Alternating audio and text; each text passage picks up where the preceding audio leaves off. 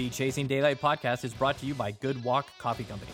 Premium coffee is born from a shared passion for great coffee and our love for the game of golf. We source the best beans from around the world, roast them to perfection, and deliver fresh to your door. Buy a single bag from our website or do yourself a favor and subscribe to save 15%, get free shipping, and never run out of your new favorite coffee. Go to goodwalkcoffee.com to order now. That is goodwalkcoffee.com. What an incredible Cinderella story. This unknown comes out of nowhere to lead the pack. At Augusta, he's on his final hole. He's about 455 yards away. He's going to hit about a 2-iron, I think. Billy. Whoa, Billy. Let it happen. Be the ball. Be the ball, Danny. You're not being the ball, Danny. Well, it's kind of difficult with you talking like that. Okay, I'm not talking. Miss.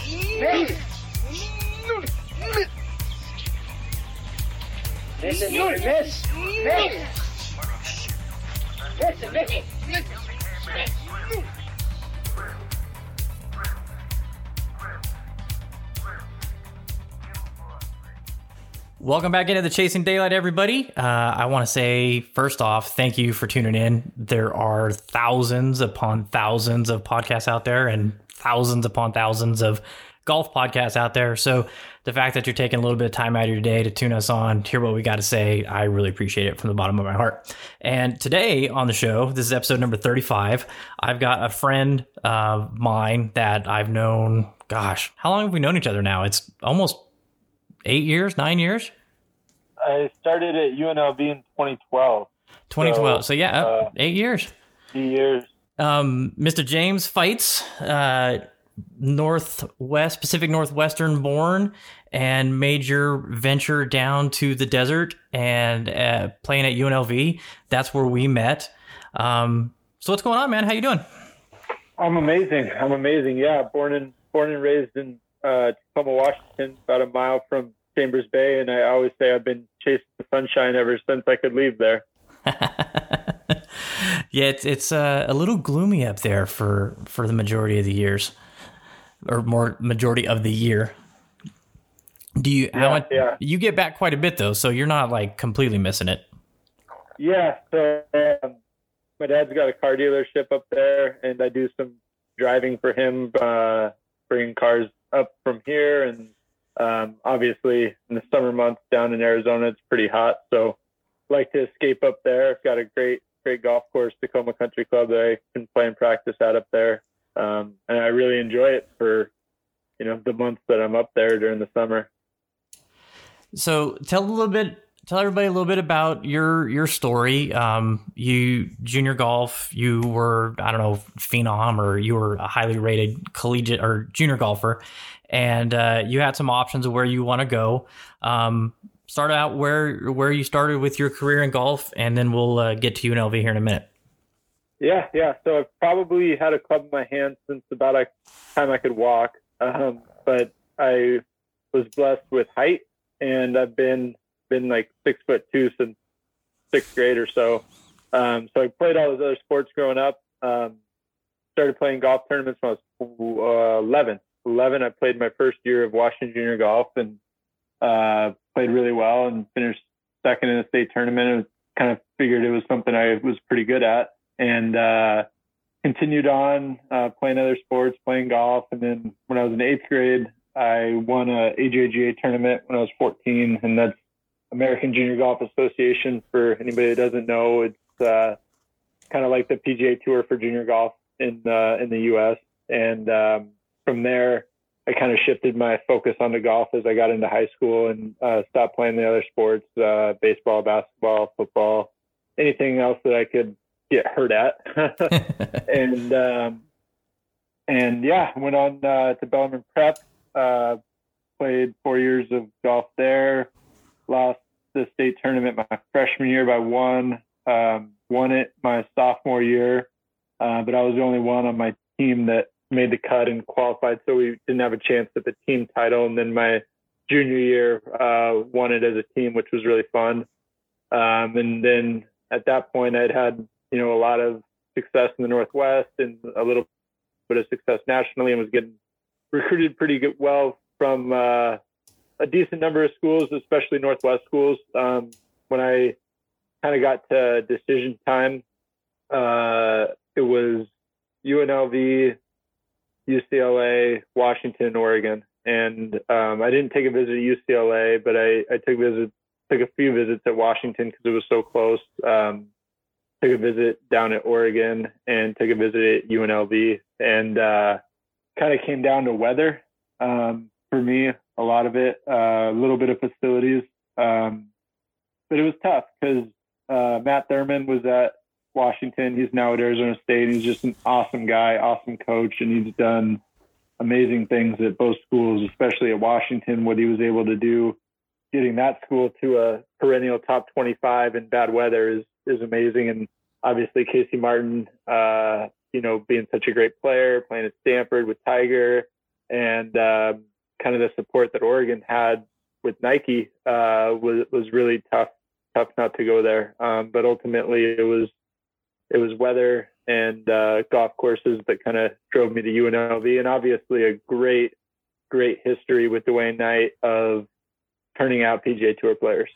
Yeah, and Eugene Country Club, I mean, gosh darn, that I got to play that last year with Andrew, and man, that's a special place. So if I had a top 5 courses in the Northwest, traditional, style golf courses, Eugene is definitely in it and very close to the top. It's an amazing golf course. I had such a good time there, and it was pretty breezy. And, I'm not somebody who hits 75-80% fairways. So I got to see a lot of the course that is not meant to be seen. But oh my goodness, it was absolutely spectacular. That place, it's amazing. It's just amazing. The trees and the grass, and the grass is so pure. So I remember one of our first conversations that we had, you were telling me that, you took, one of the reasons you picked UNLV was because it was going to give you an opportunity to play in weather that you're not used to playing in. And I thought, coming from a 20-year-old, or 19 here at the time, that was impressive that you looked at that aspect, because you could have stayed home and just rocked it in what you're used to, but you challenged yourself and put your talents on the line to come to a highly ranked team at college at UNLV, but also give yourself a chance to play some type of golf that you knew going forward you were going to need to know how to play. Yeah, absolutely. And I'd also include in that basket of weather golf course architecture. I mean, so many golf courses in the Northwest are just 6,700 yards, tree lined, keep the ball in the fairway. And obviously you want to keep in the fairway anywhere you go, but you get out on a desert layout, it's a little bit more target oriented. And so that was another aspect, was playing a little bit more of different layouts. And one of the amazing things at UNLV is with one phone call, we could play at any course in the city. And that was definitely a benefit directly from Dwayne Knight's kind of influence and his kind of stature in the community of golf in Las Vegas. Well, yeah, and you guys, the UNLV players, you actually represent very well, because I remember it was summertime when the first time we played, and you came out in pants and polo tucked in, and I was like, wow, what are you doing? And you're like, hey, don't forget a clean shave. Oh yeah, and a clean shave, yes. And you're like, hey, I'm just because I'm out here not in a school event, or I'm not under school hours, doesn't mean I'm not representing UNLV, and that just kind of shows you the class that Coach Knight instills into his players. Yeah, absolutely. I think that a lot of that sticks with the guys as they go on. Maybe not the shaving thing. You got Ryan Moore out there with the beard, and you got Charlie Hoffman with hair down to his shoulders, and maybe they let that part slide a little bit. But the professionalism that Coach Knight instills in his players definitely carries on. So you spent some time at UNLV, ended up transferring over to Pacific. And I know just from my personal life with you, I know you went through some struggles here, and not only just with your golf game, but personally, and you righted the ship. And I mean, as far as stories go that I don't think get a lot of headlines, you dealt with some alcoholism, and you have, used your faith and your family and your love of golf and got yourself on a path that is absolutely, truly remarkable in my eyes. Yeah, man. I always say I feel like I'm 26 right now. I feel like I've already lived two lives. And when I was at UNLV, it was a lot of partying and drinking and not really doing all the right things it takes to be great. And I transferred to Pacific mostly because I thought that just a change of scenery and getting out of the kind of Las Vegas scene would kind of get me out of that phase. And it didn't. I kind of continued on doing some of the stuff at Pacific, but then after a year at Pacific was when I got sober. Just had 4 years of sobriety back in February. Congratulations. Thank you. And I wouldn't have been able to do any of it without the support that I had from, the coach that took me in at Pacific, my parents, Jesus, my faith, all that kind of has been instrumental in, I guess you'd call it a turnaround. When I left UNLV, alcohol, big problem, weight, big problem. I was almost 240 pounds. And when I got sober and was at Pacific, I had about 1 full year left of golf when I kind of cleaned up my act a little bit. And I said, listen, this is kind of me talking to myself. I said, James, you've worked the majority of your life to play golf at a high level on the PGA Tour and chase that dream. What do we have to do? What does everybody else do that is already there? And so the partying went away, the drinking went away, got into fitness, started eating better, stopped drinking 7 Dr. Peppers a day. Me and Scott Stallings were on those Dr. Peppers, man. And just really turned things around. It was slow, man. It was slow. It felt like an eternity as far as the progress I was making. But then kind of all of a sudden you look back on it a year or two after I started and it was night and day differences. I didn't even recognize myself. And I like that. Your transformation, doing the right stuff. Your transformation has been unreal. And yeah, if you're not following him on Instagram, you need to. You're kind of a foodie, and so you're not going to get a whole ton of golf content. You're going to get some good golf content, but you're going to get a lot of pasta. Yeah, you're going to get a lot of cat pictures. Yeah. But your transformation has been just incredible to watch. It's inspiring, and unfortunately it hasn't been as inspiring to me as I should let it be. But wow, man, just absolutely blown away with this part of your life that you're in control of now. And it's been a joy to watch you grow as a person and a player. Yeah, I appreciate that. One of the biggest things that helped me was I started, and this kind of goes along with what we were talking about before we came on with content. There's just so much information out there. And if you just kind of can tune into the right people, there was about 3 guys that I just kind of started listening to what they had to say. They had their stuff together and I liked what they had to say. Eric Thomas, David Goggins, and Jocko.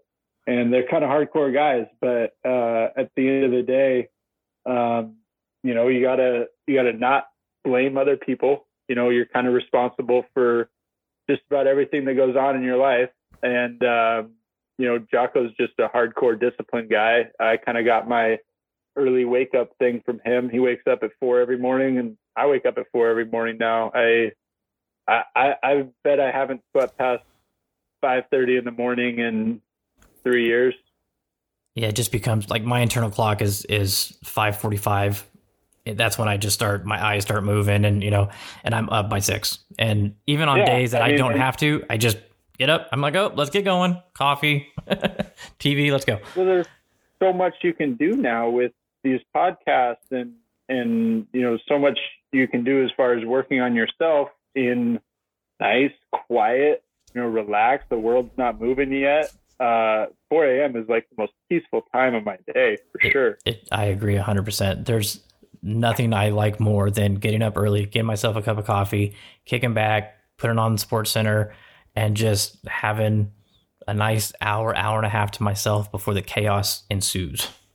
Exactly. And it's been really beneficial. And I know from just my first couple months of getting after it with the fitness, this was about 3.5 years ago I started. And when I started, I'd already dropped a little weight because I had not been drinking for 6 or 8 months coming into that. That'll definitely drop some weight. But I started at 220 and I've been about 175 for the last 1.5 to 2 years.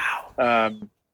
And when I started, I the couple times I would not wake up and I would, I'm going to work out in the evening tonight, and it just doesn't work for me. I mean, I gotta get up. I do about 30, 40 minutes of kind of, whether it's personal reflection, like a little Bible study and that kind of stuff. And then I work out and I'm done by 6:37 when everybody else is waking up. Just waking up. Yeah.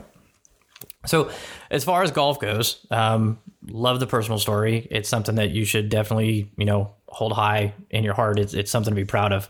But let's get into some golf. You left college and you're living the mini tour, Q schools, that life that I don't think a lot of people are aware of what goes into that. I mean, they hear the stories of Q2, or Monday qualifiers and this and Q school that, but give us an idea of what your schedule's like now as you're trying to get out into these events. Well, I mean, prior to Corona taking over and shutting everything down, what was a typical week like for you on the mini tour life? Yeah. Let me back it up just about a year real quick. So I hadn't played hardly at all in college, and then I get to my last year there where I'd kind of changed my life a little bit, and I ended up playing number 1 on our team at Pacific for every event, and then finished off with a nice top 10 at conference and was playing well. And that's kind of when I decided to give it a go. I was all my eggs were in one basket, so to speak, as far as I was doing all the right things. And that's when I decided that I wanted to try to play after I got done. I went off to the Dakotas tour my first summer out of college. And the reason I'm kind of breaking this down seasonally is because on the mini tours, it's kind of seasonal. About the 4 summer months are a lot different than kind of the quote unquote off season. The summer months are kind of spent, for most guys that are on the mini tours, are spent out in the Midwest area or the Southeast, depending on which tour you're playing. But I basically loaded up a car full of a lot more stuff than I needed, apparently, and went out to the first event on the Dakotas tour in Vermilion, South Dakota. And for a guy that's lived in populations of, 500,000 plus his whole life, Vermilion was a little bit of a shock to the system. Just a little bit. Yeah. But basically I was out on the Dakotas tour for 2.5 months straight. So that was, I think I was out there for 10 weeks and played 14 events in 10 weeks. So how does that wear on you mentally, going to an area of the country you're not familiar with? It's not, 24-hour town like Vegas and parts of California can be. How did that change your outlook on competing at golf? So first of all, it's lonely. There's, veterans out on that tour that do a really good job of kind of showing you the ropes and, here's where, here's where you can stay.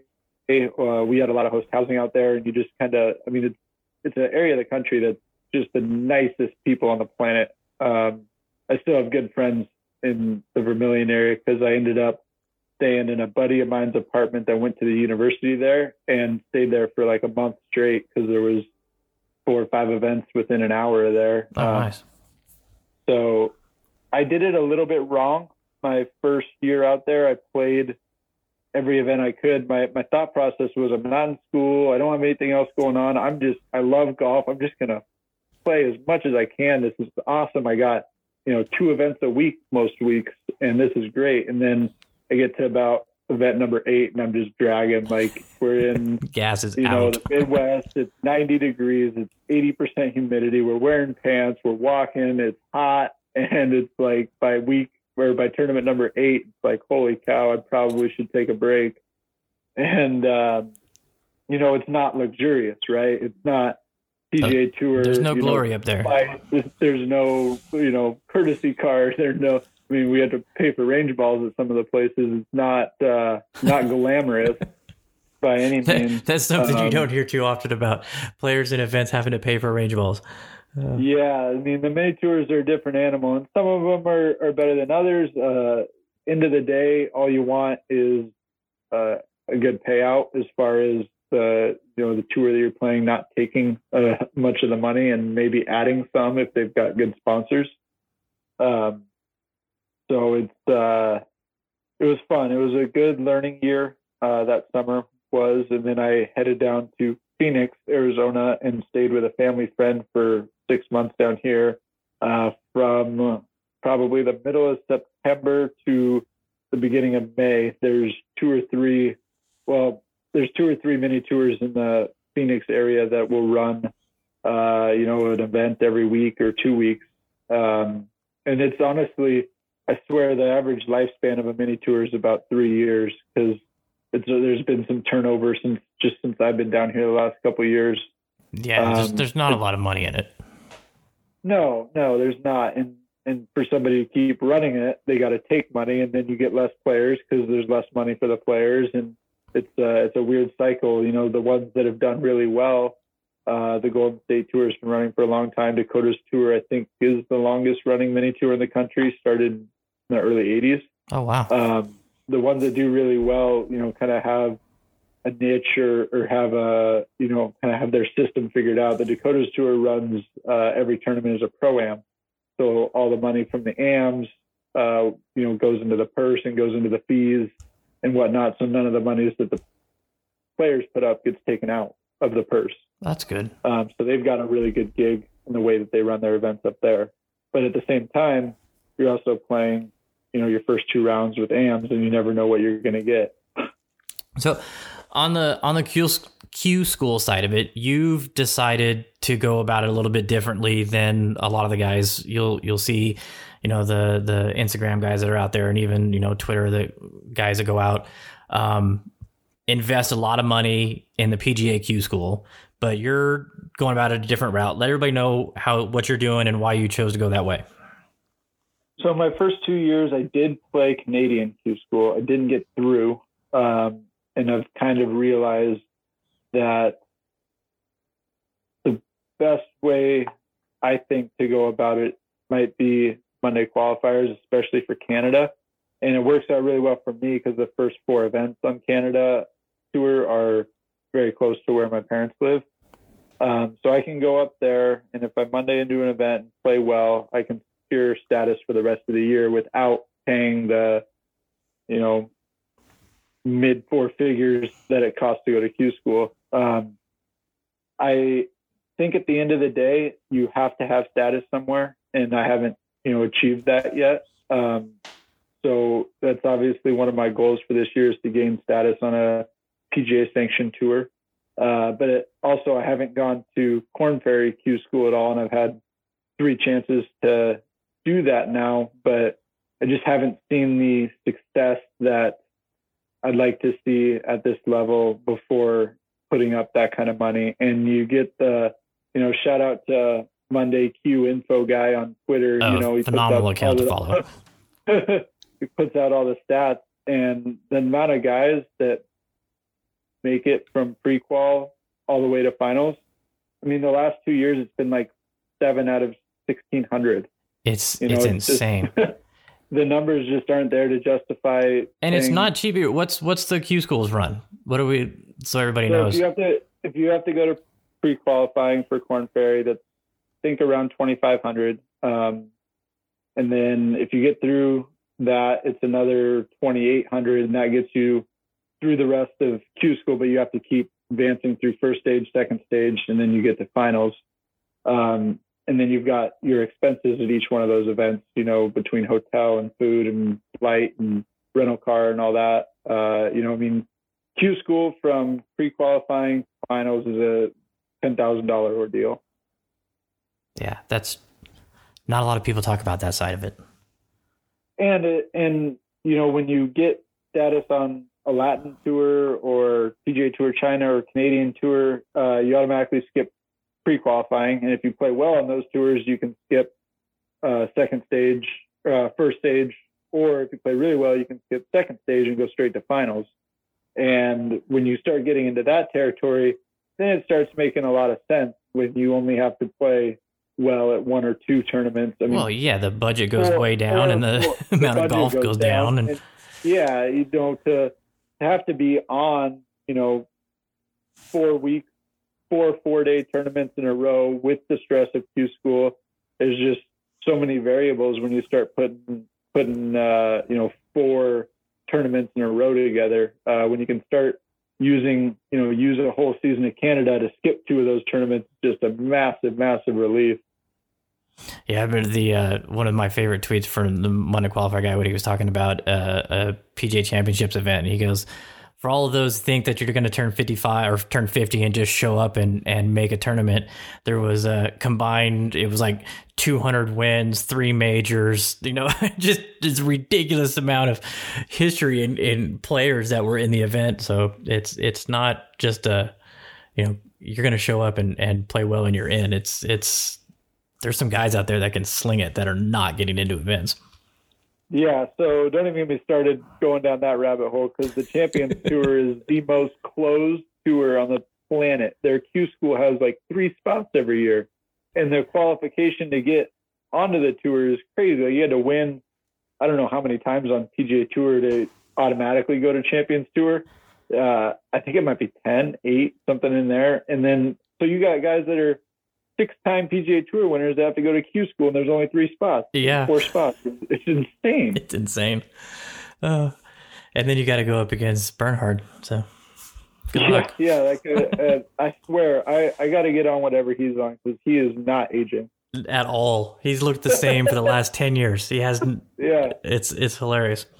So something that you were excited to talk about with this episode was something that took place last week. Was it the Outlaw Tour? Yes. Yeah, yes. Something that took place on the Outlaw Tour, and I don't know how many people. Twitter's a great. I used to be on Twitter a lot. I'm not on it as much anymore, but it's a great place to find little tidbits and little stories and little things that happened. But you were involved, and James sent me a text going, not exactly how you want to make a headline. I was like, what are you talking about? So I read it, and then I went back and looked at the picture you sent, and I'm like, oh, you were part of this. So there was a group of players that got DQ'd at this event, and I don't want to say backlash, but the reaction from some people were really shocking. And you had a really good take on the whole situation. Just let everybody know what happened so they can get in what we're talking about here.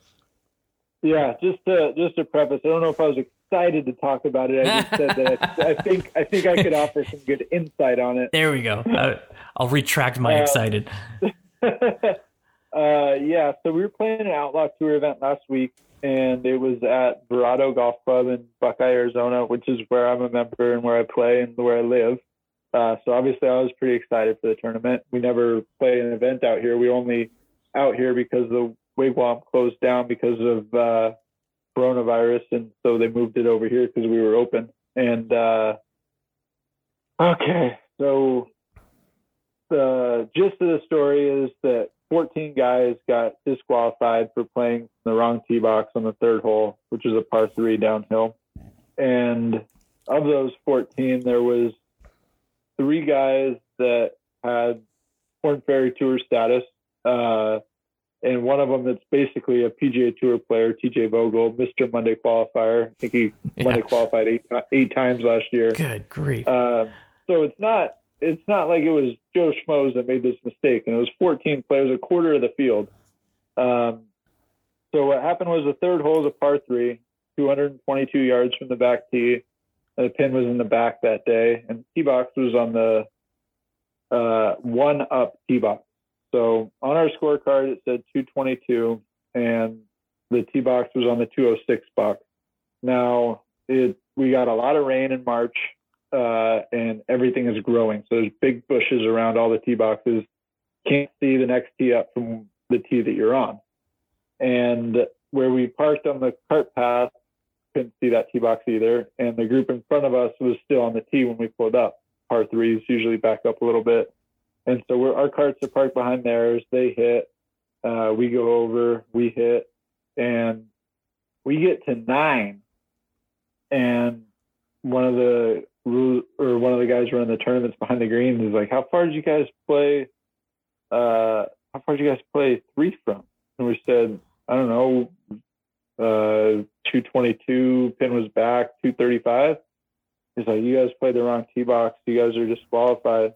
I was like, what are you talking about? The group in front of us played from there, and the group behind us was on the tee with us, and they played from there.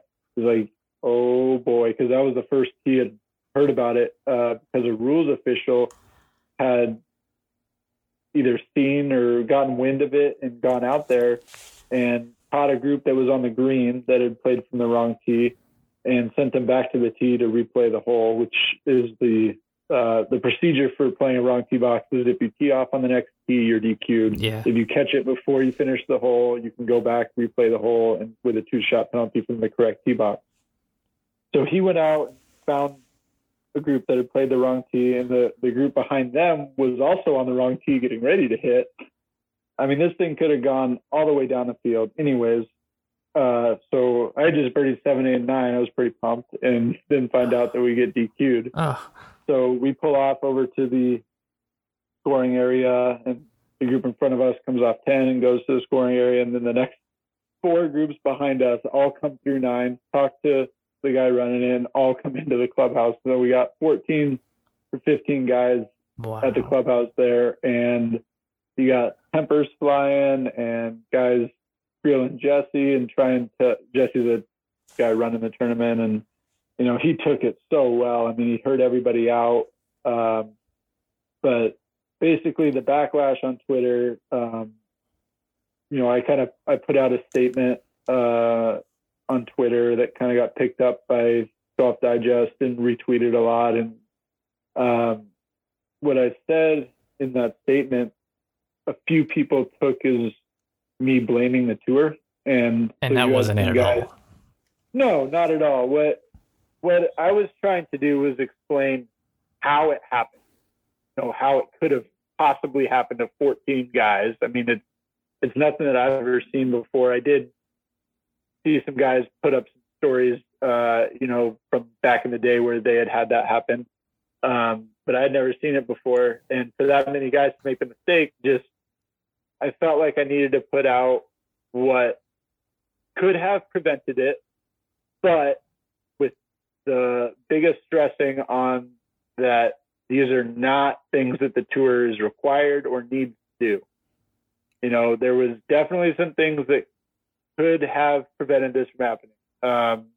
The tee box on the up tee being a little more visible, the yardage on the scorecard we were playing, and not having the tee boxes out from the course out on the tees. And I know that's a bad, you know, I kind of got a lot of grief for saying that because everybody said, well, the tee markers were completely different from each other. How could you mix them up? We didn't mix them up. We just didn't look. You know, you kind of catch them out of the corner of your eye. Yeah. The group in front of you played.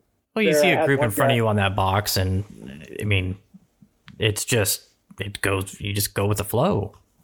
Yeah, exactly. I can't remember the last time I've been on a tee box with another group and like, intentionally checked that they were on the right tee box. So you just kind of, and that's honestly, something to be cautious of and something to pay more attention to. We get so into going through the motions, get so focused on the golf, kind of go through the motions of some other aspects and just totally miss things, because somebody's response was, well, how did you know you were behind the markers if you didn't look at them? Well, I knew I was in between and behind the markers, but I wasn't like consciously looking to see which markers they were. And for me, there's zero excuses. It's 100% on the players. But for me, I play that tee box every day, and I'm used to seeing those markers on that tee box every day. It's my home course. So I felt, obviously it sucks, but I definitely can see how it happened. Yeah, and you, to your credit, you basically said, and this is what I don't get where all the backlash came from, because you basically said straight up, it's the right call. The DQ is the right call. Yeah, you should have seen it, the scene with everybody out there, guys begging for a 2-shot penalty and let us keep playing and, that kind of stuff, or there was all these things being thrown out for options for us to keep playing. And it's just not what the rule says. Now, granted, don't get me wrong, I think that rule should probably be looked at, because there's no intent. We played the hole. Played it 235 instead of 210.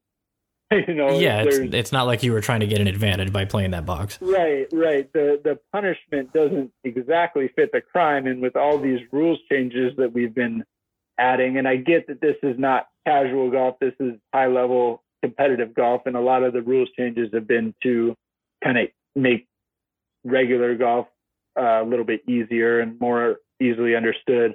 But this might be a rule that the punishment doesn't quite fit the crime. It was a cool story, just in the fact that it happened and it can be talked about and looked at. It sucked that you were part of it, but yeah. I'm kind of, it's cool that you were, because it gave this opportunity for us to bring up a story that may not have got a lot of press. And well, that's never going to happen on a PGA. At a PGA Tour event, obviously, they've got one set of markers out. Yeah. They got caddies, they got spectators. We have no caddies in our group, no caddies in any of the groups that played the wrong tee, and no spectators, So it's kind of interesting it's almost a glimpse for people, because there is no professional sports being played right now. So the spotlight was on a little bit on the mini tour. And it's kind of, that's just what we call mini tour stuff. I mean, that's something that would literally only happen on a mini tour. Mini tour life. Okay, so what else I wanted to talk about was you're going through some swing changes. And James, for everybody that has been following along with me on the blog and Instagram, James is somebody that I've always reached out to get some, advice when I'm struggling with one thing or another. And he's always been really friendly to, work with me and help me out when I'm stuck on some few things. So when I see you going through some swing changes, it really, piques my interest. So what's going on with you that you thought it was time to find something new in your swing? So I've been working on my swing, been working with a guy for about a year and a half, and I just didn't quite see the progress that I was looking for. And granted, I wasn't as consistent on seeing him as I should have been, but he was up in Washington, I was down in Phoenix, and he was down here for a couple months, and it was just kind of hit and miss on when we could work together. So I wanted to go a different direction as far as somebody that I could see, with ease, or get their, take a lesson with, relative ease. And that's kind of what steered me in the direction of online coaching, which I was pretty hesitant about, because I'm like, okay, the guy's not seeing me play. He's not seeing me, hit balls on the range besides a couple swing videos. But I ended up going that route and have been really liking it. Well, I'm a testament to online swing lessons because Stavi has transformed my swing from almost 3,000 miles away through, FaceTimes and video sharing. And it's been incredible. So what do you see happening with this swing changes that you're like, give it a go? Okay, I can see this helping me. What was it? Because I know there's a lot of people that are out there that are hesitant with the online swing lessons. And I mean, right now, like, honestly, the online swing lesson format is blowing up because that's all you've got. Rucket, I know they are out of stock on almost all their nets for, at home. And all the coaches here in town that I follow on social media, they're all doing online lessons now, and they haven't missed a beat. Some of them actually have more lessons than they've ever had before.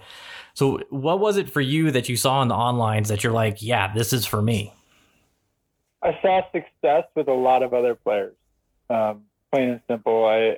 For those who don't know, I'm working with a guy by the name of Shaheen, and I'm not even going to try to pronounce his last name. I've never met him. I don't know how to say his last name at all, but he's pretty well known in the Twitter sphere. His handle is at SHKEEN golf. And I've got a couple of buddies that have been working with him that play on the Outlaw Tour, and another guy that I grew up playing some junior golf with by the name of Dylan Wu. And I've just kind of seen their transformations and their swings from working with him. And I've been like, man, this must work because these guys are all doing lessons remotely. All their swings have gotten better. Dylan, he was a good player in Northwestern, and he's always been a good player, but he's like contended in a couple of Korn Ferry events this year. I think he's top 10 on their money list, and he's playing just fantastic golf. So I almost kind of let some other people do the guinea pigging, and I've seen the success, and I kind of jumped on board. I try to be a leader in life, not a follower, but I was a follower in this instance. So how long have you been working with them now? About a month and a half.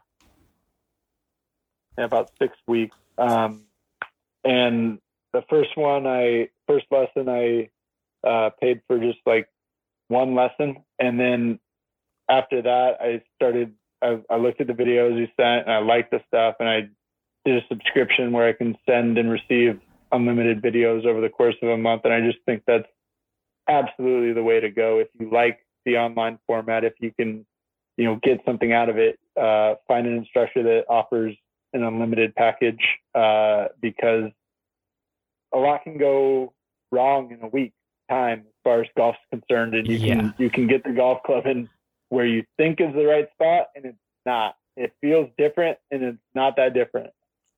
So coming from somebody who's worked hands-on with an instructor with you in person, compare that to how the online thing is going, and if there's been any fears that you had that have been squashed, explain how that's going on.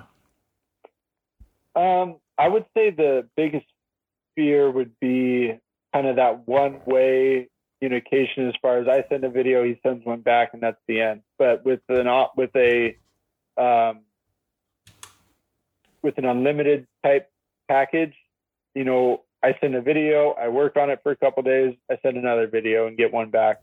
And being able to check up on it that regularly, I think is a lot more beneficial, because when I was taking lessons in person, even every 2 weeks felt like it was rushed. As far as, man, I got to take 2 lessons in a month. That seems a little bit over the top, but now it's more just like checkups, check-ins. It's not just like full on lessons, and there's no wasted time, which is one of the big things. I think, you just send videos. Yeah, you're at the range anyways, right? And yeah, exactly. It's like there's no wasted time at all. So what is your outlook for what the changes you guys have implemented to where you feel like you're there and competing with this new swing? Testing it, especially under pressure, and kind of working it into the longer clubs a little better. I think that I've posted some video and some kind of side-by-side still frames with the iron shots the last couple of days, and the changes are dramatic. Somebody that's not overly familiar with the golf swing might not pick up as much on them, but my face angle of what we call P6, which is when the shaft is parallel to the ground in the downswing, my face angles changed 10 degrees.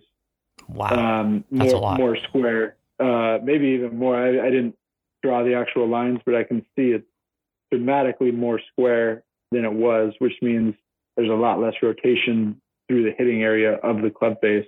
And, like if a putting stroke went straight back and straight through and the face just stayed square, that would be, square for a long time. But if it arced a ton with the face opening and then arced a ton back with the face closing, the chances of that ball starting on line are less than if it just stayed very square the whole time. And that's basically what we're doing in the swing, is we're trying to get the face more square for a longer time without rotating the face a ton through the hitting area so that the face is stable.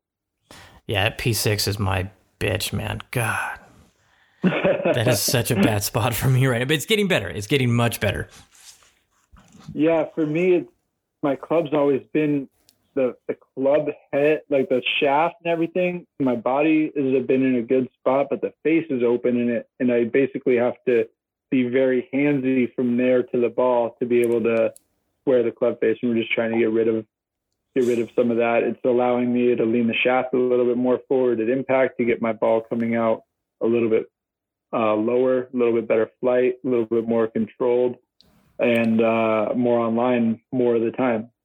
So are you seeing results already while you're playing, or are you just basically sticking with range sessions, trying to ingrain it in? Yeah, so I'm a big believer in playing golf on the golf course. There's a guy by the name of Dr. David Cook who wrote Golf Sacred Journey, or 7 Days in Utopia. Mm-hmm. And Dr. Cook always says it's the only sport where we practice in these, perfect conditions. And how many times do you go out on the golf course and have just like a stock range shot? There's bunkers, and there's wind, and there's uneven lies, and there's pin locations, and there's green slope. So I'm a big believer in getting out on the golf course. So what I'll do is I'll spend maybe 2 days really working on it on the driving range when I'm making a swing change. And I've hit more balls in the last month than I have in the last year, probably. But I'm still getting out on the golf course, because I'll work, 2-3 hours on what I'm trying to do in the golf swing mechanically. And then I'll probably hit balls for an hour with no thoughts. And the next day I'll go play. And you just kind of are able to gauge by the shots that you're hitting, whether you're able to take it from the range to the course, or if you're in the spots that you want to be or not. Nice, man. I'm looking forward to seeing how you do with it. Yeah, I'm really excited. Let's dig into your bag. What are you gaming right now? What are you playing? Start from the driver and work your way all the way down. All right, so I had a little driver issue a couple weeks ago. I had a Sim 9-degree driver that Did you crack it? And oh yeah, that's one thing that a lot of people might not ever have happen. But when you swing the golf club fairly fast, I probably go through 4 or 5 driver heads in a year. This one I only had for 2 months. Wow.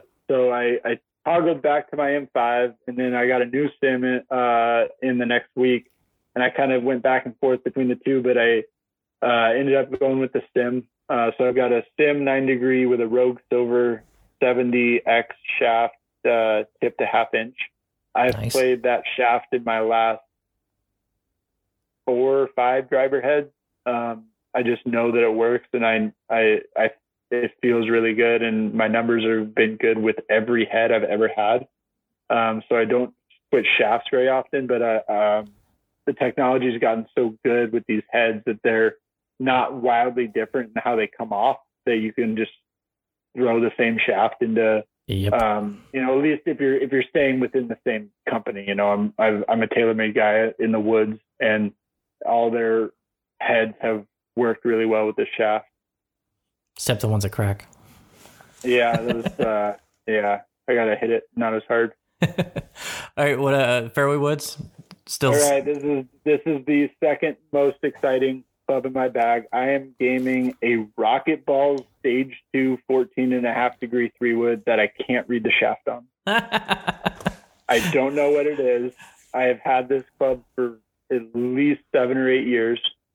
I have one in my garage right now, the head, and I got the original Rocket Balls tour in a Project X handcrafted shaft that I just built a couple weeks ago. That is just ridiculous. It's such an underrated head. Oh my goodness, it's amazing. And I wasn't playing this forever. I haven't been playing it all those years. I had a M3 that I liked, and I cracked the head on that. And they sent me an M5, and over the course of the week or so it took the M5 to get here, I was messing around in the depths of my garage as far as clubs are concerned. I found this old Rocket Balls 3-wood and went out and hit a few with it, and it is not coming out of my bag until it breaks. And I'm probably going to go on eBay and try to find a few more. So it's such a good head. I've got a TaylorMade UDI 2-iron that also came out of the garage recently. I was gaming a driving iron from the P790 line.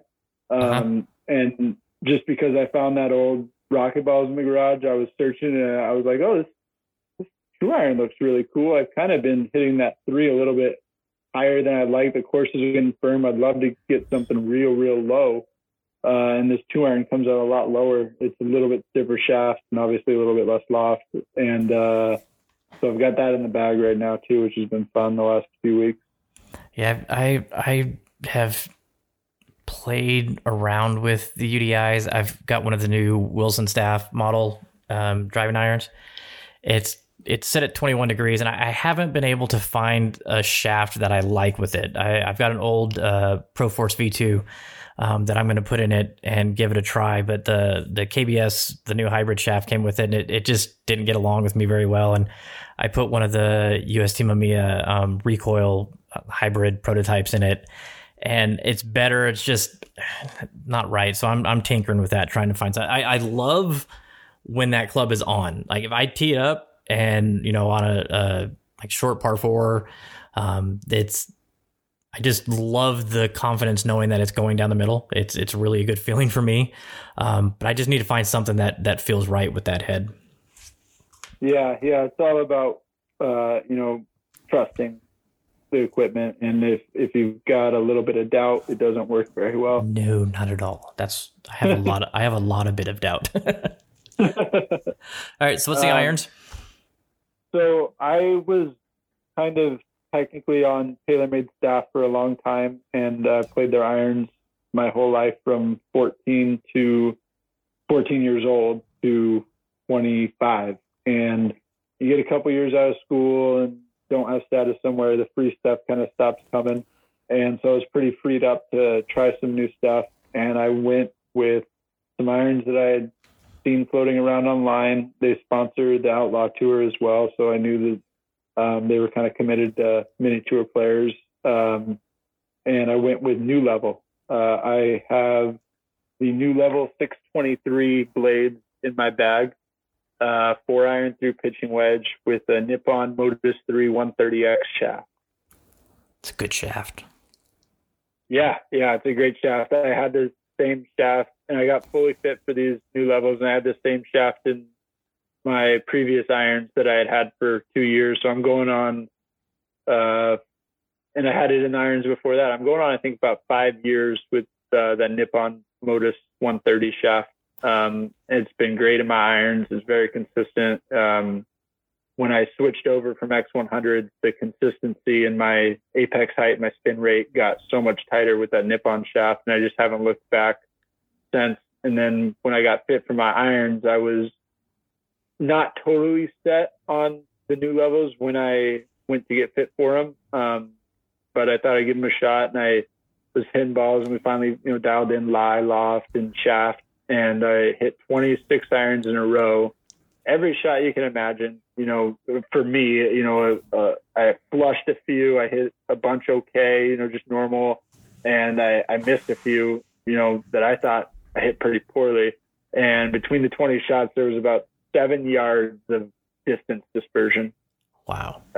And with a blade, that's like crazy. I would expect the misses to be way short, and so I was getting a lot out of my misses.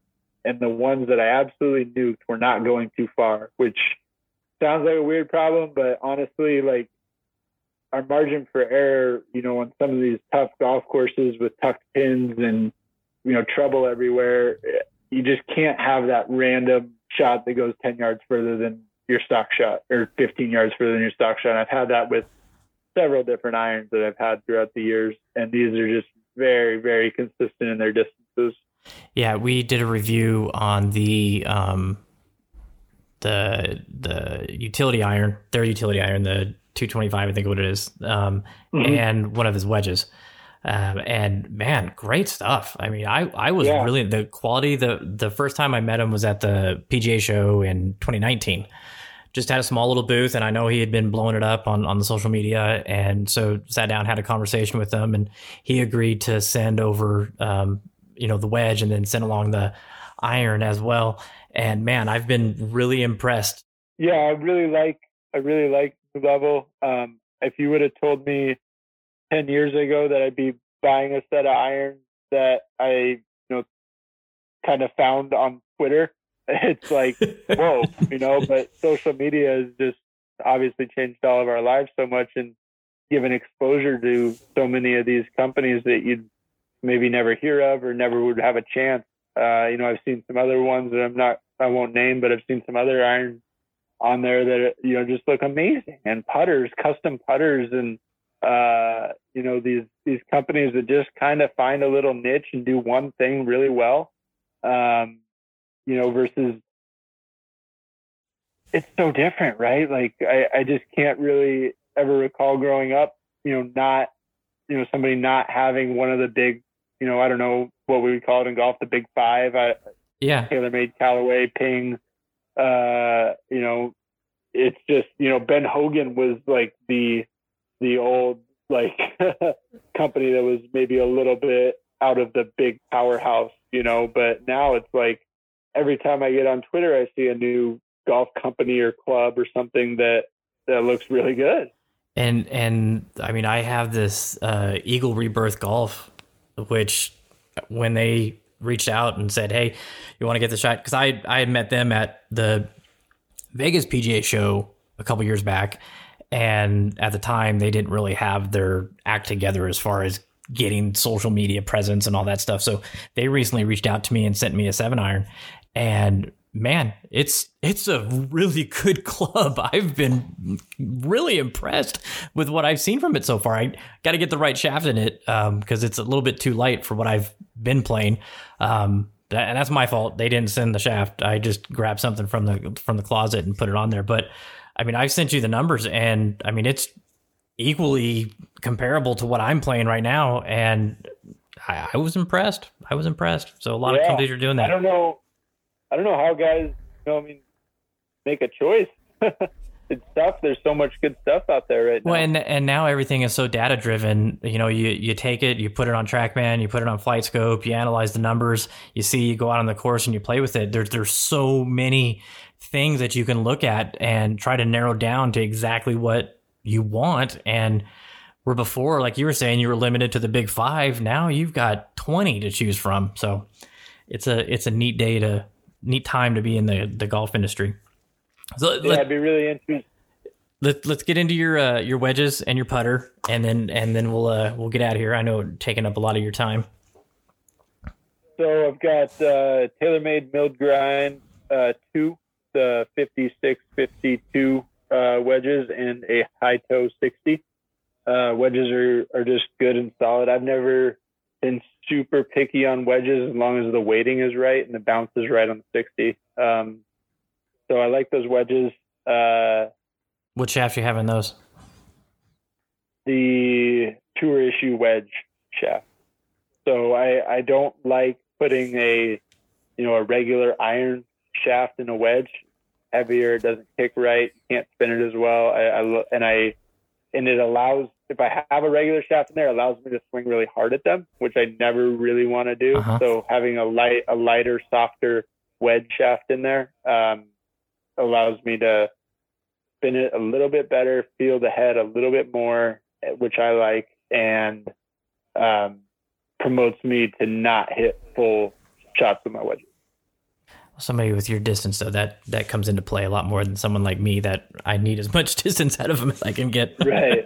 Yeah. When stock pitching wedge is 155, I hit a lot of wedges. Jesus.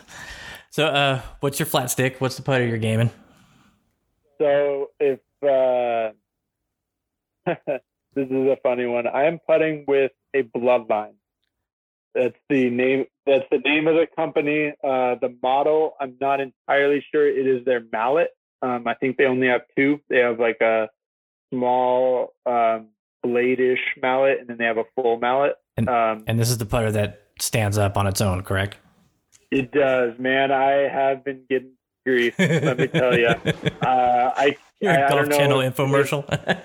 Yeah, is that the infomercial putter? No, it's not. No, it's not. Not exactly. Bloodline was around long before that. Yeah, and it's a much better piece of equipment. It is amazing, man. I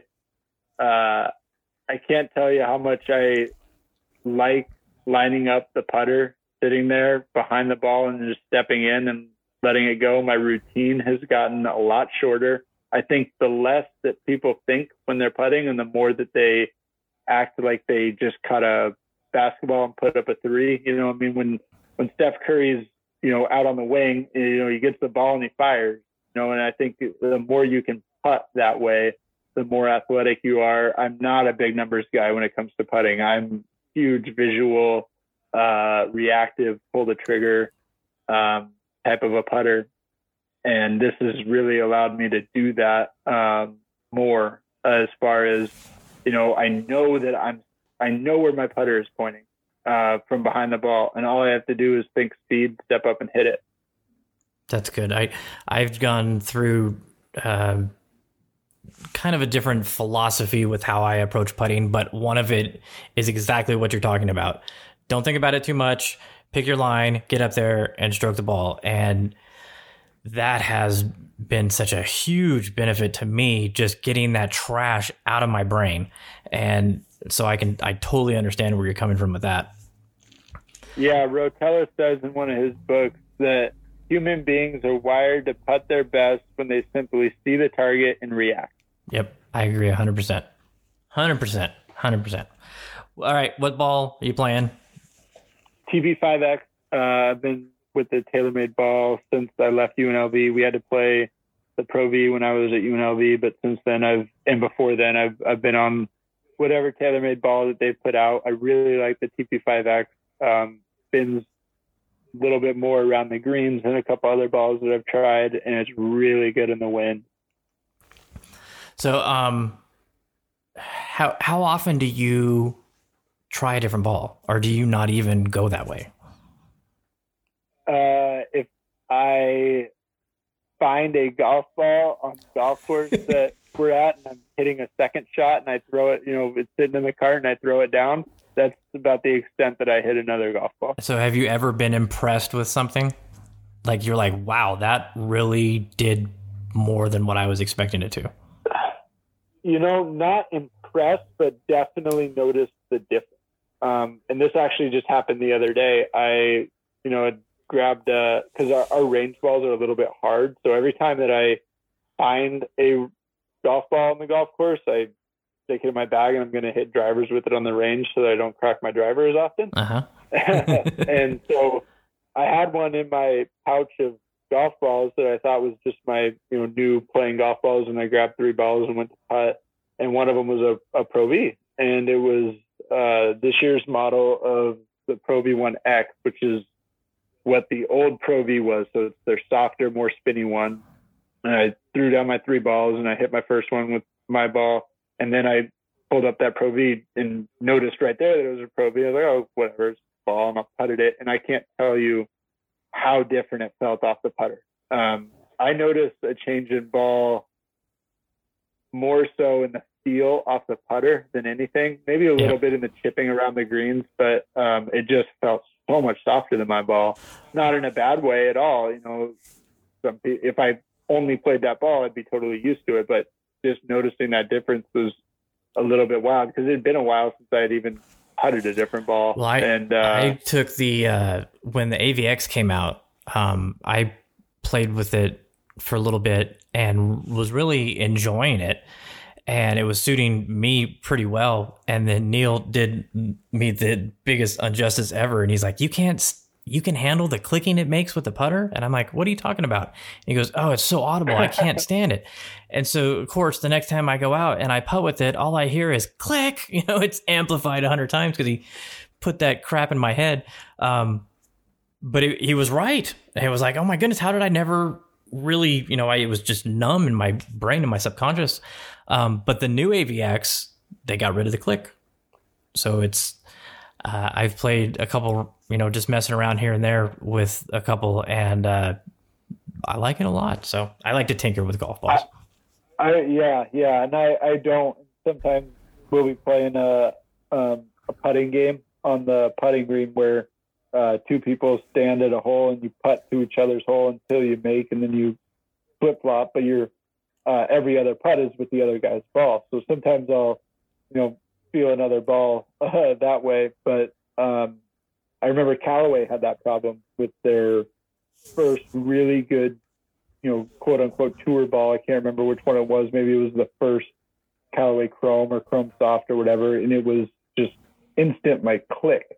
And I know one of my good friends, Byron Meth, is on Callaway staff, and the balls that he's had lately are not like that at all. Yeah, they've really made some strong improvements with it. Everybody's getting better. It's just the times that it is now. Everybody's going to do everything they can to get better. So, well, hey man, with social media, so many of these companies are seeing instant, you know, feedback on their product from what people say about it.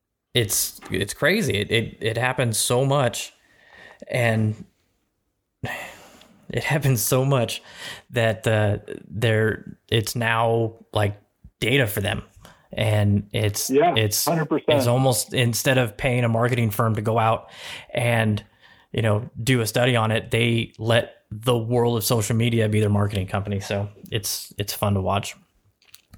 Yep, and everything's gotten better because of it. Well, hey man, I thank you so much for taking some time out of your day. I know you're a busy guy. I know you're out there grinding away. I want to wish you good luck on what you got coming up and with the swing changes. And I'm going to have you back on and talk, because there's so much more stuff we could talk about. And I love your insight, and I appreciate you taking some time out of your day, man. Thank you so much. No problem, man. Thanks so much for having me on. All right, and I'll have the links to your coach and your social media stuff, so everybody can give you a follow if they're not. And everybody, as always, make sure to give Good Walk Coffee Company a follow. They're a sponsor of the podcast, and stay tuned for the next episode. Thanks a lot.